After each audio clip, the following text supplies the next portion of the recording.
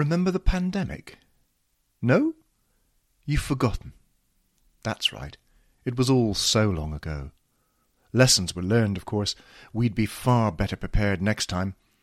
If there is next time. There won't be a next time, will there? Contagion. I come awake. The world is knocking on my skull. I rise, and immediately I am winded by the act of standing up. I sit down on the bed and breathe. Concentrate on your breathing. They have said this to me many a time when the blind fear of panic has me in its grip. But this is different. This is in my brain, not my mind. This is in my lungs. I mean, let's be clear, this is my body, not my thoughts. My head pounds, but not with anxiety. Well, not just with anxiety. Can you tell, ever, the anxiety from the wound, the fear from the infection, the madness from the illness? But what I can't do now is breathe. Breathe deeply, they said, when the panic attack dug its claws in. But I can't breathe. And because I can't breathe, I fret. I am sweating now, flooding with sweat. My skin is sleek with terror, and my lungs are burning. There is no air. Why is there no air? All I want is air. We don't think about breathing. It is automatic, unconscious, until it is stopped in its tracks. I can't be ill. I can't be ill. I can't afford to be ill. This isn't happening. If I use all my strength, I can suck some oxygen in there. That's better. Calm yourself. Cold water, paracetamol, the old tricks. Just like a hangover. Nothing wrong, really. Everything will be well, apart from the headache and the shivering. Now there is shivering too, and the effort just to keep my respiration steady.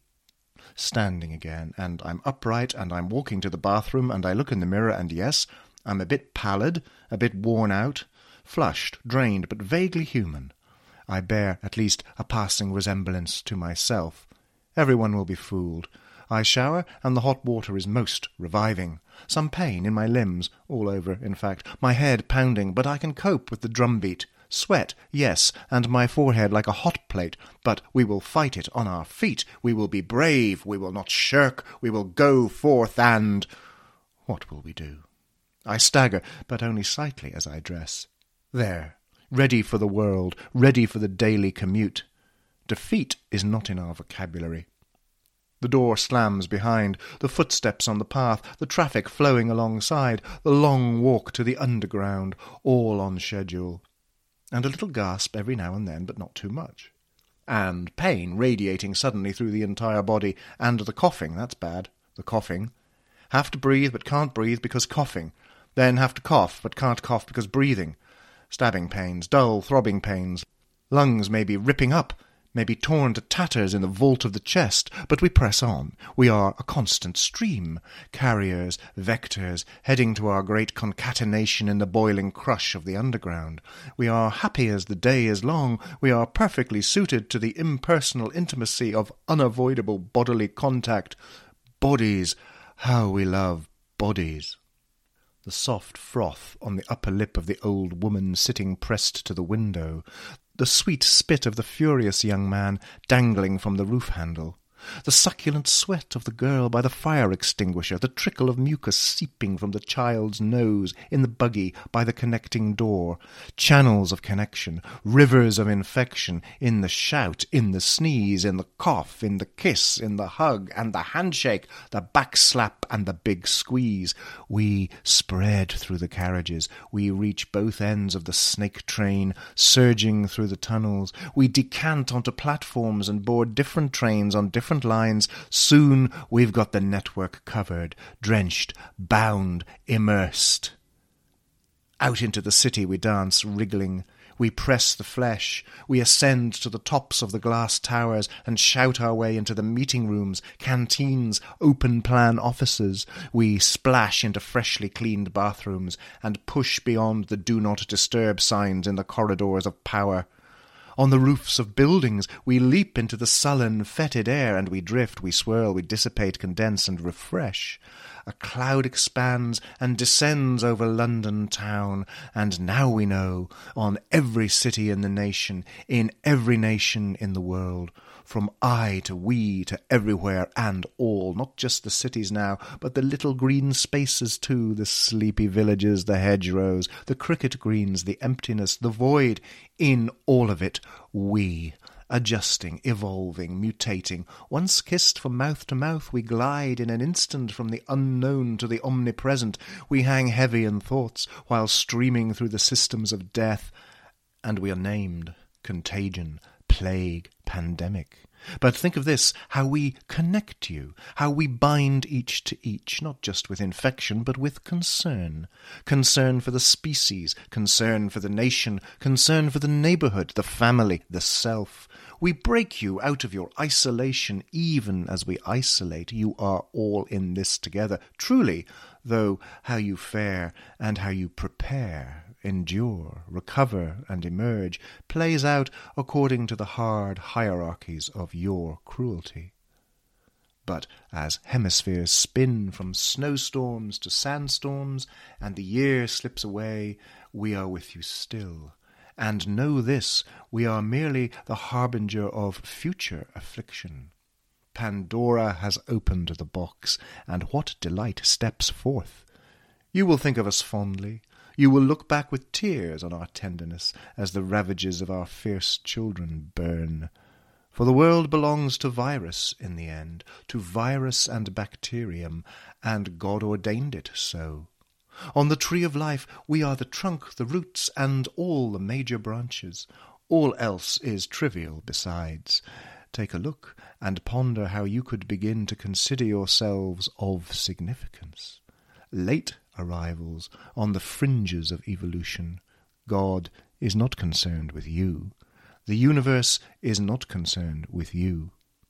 The microbe is life, is the origin, denizen, and the inheritor of life. You are the dead-end experiment of complexity, nearing now your final days, retreating from the world, fragile, failed, staggering to extinction. The earth will not weep for you, the planet will not mourn. But we will survive and thrive in its every extreme, from the boiling lava of deep-sea vents to the frozen stillness of the tundra. You cannot compete with us. You cannot defeat us. Even as you spin the world to its overwrought and arid destiny and strip away the biosphere, you cannot shake our hold on the deep core of existence. Follow, then, from the teeming crowd. Follow through the hot bazaars, the heaving slums, the tenements. Follow through the shanty towns, the favelas, the great slag heaps of impoverished humanity, the uncounted millions, the industrial churnings of excess labour, the armies of the global precariat as they march towards borders impossible to defend. Follow as they swarm, as they flood, as they swamp you. Follow as they crowd into your offices, into your neighbourhoods, into your schools, onto your trains and buses and metros, and even in the comfort of your affluent suburb, where no one is out of place, and everyone practices social distancing and follows the rules to the letter as they change with every passing hour. Even there steps someone new from somewhere else who carries inside our latest tidings.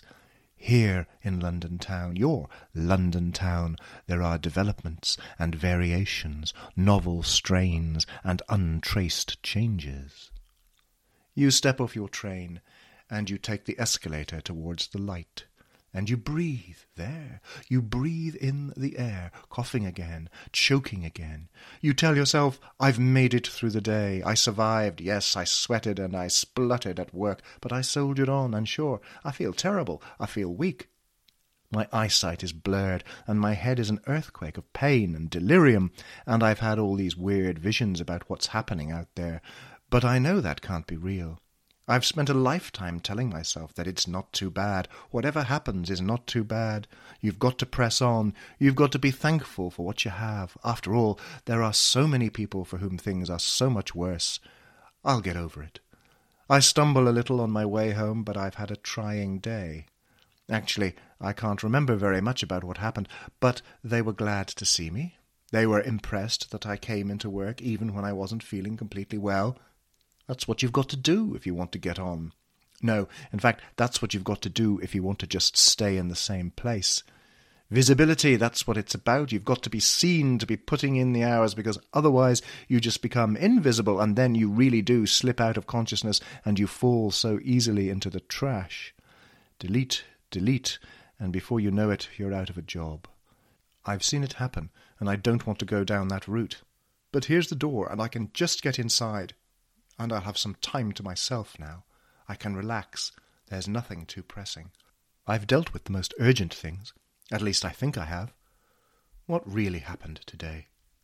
Strange how it's all a blur. I'll have a lie down. My head now is juddering. My brain has a jackhammer inside it, hacking away at my eyeballs. I can barely see. How on earth did I get out of there? How on earth did I get home? I can't remember the journey. I can't remember the day. And I've been breathing in this laboured way, heaving against the reluctance of the air to fill my lungs. I've been sweating. I've been in pain. I'm not sure I did go to work at all. Maybe I just went through the motions in my head. I haven't got the strength now even to take off my clothes. No, I'll just crash onto the bed. It's a long way down. It feels like I'm in slow motion.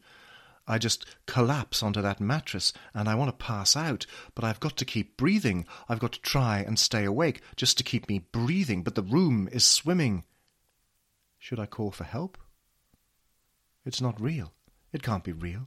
Just some minor 24-hour thing, some bug, something to shake off. But I'm not. I'm not shaking it off, am I? Someone's knocking on the door. Someone's shouting on the mobile. There's a blue light. There's a flashing blue light. Row upon row of ventilators, row upon row of slack, supine creatures, and masks everywhere, gowns and masks, a palace of intensive care, new order of the unwell, and the trolleys coming and going along corridors, into lifts, down to the basement, out to the morgue, and the morgue overflowing, and the cemeteries and the crematoriums spilling with death, and death everywhere, in us and around us, and death offering them a deal for hope. If we pile up the dead, if we count far beyond our estimates, if we give you this, if we double, treble, quadruple our worst estimates, will you then leave us? Will you cease? Will you be sated? In the cold light we wait. We wait patiently for the answer. Thank you.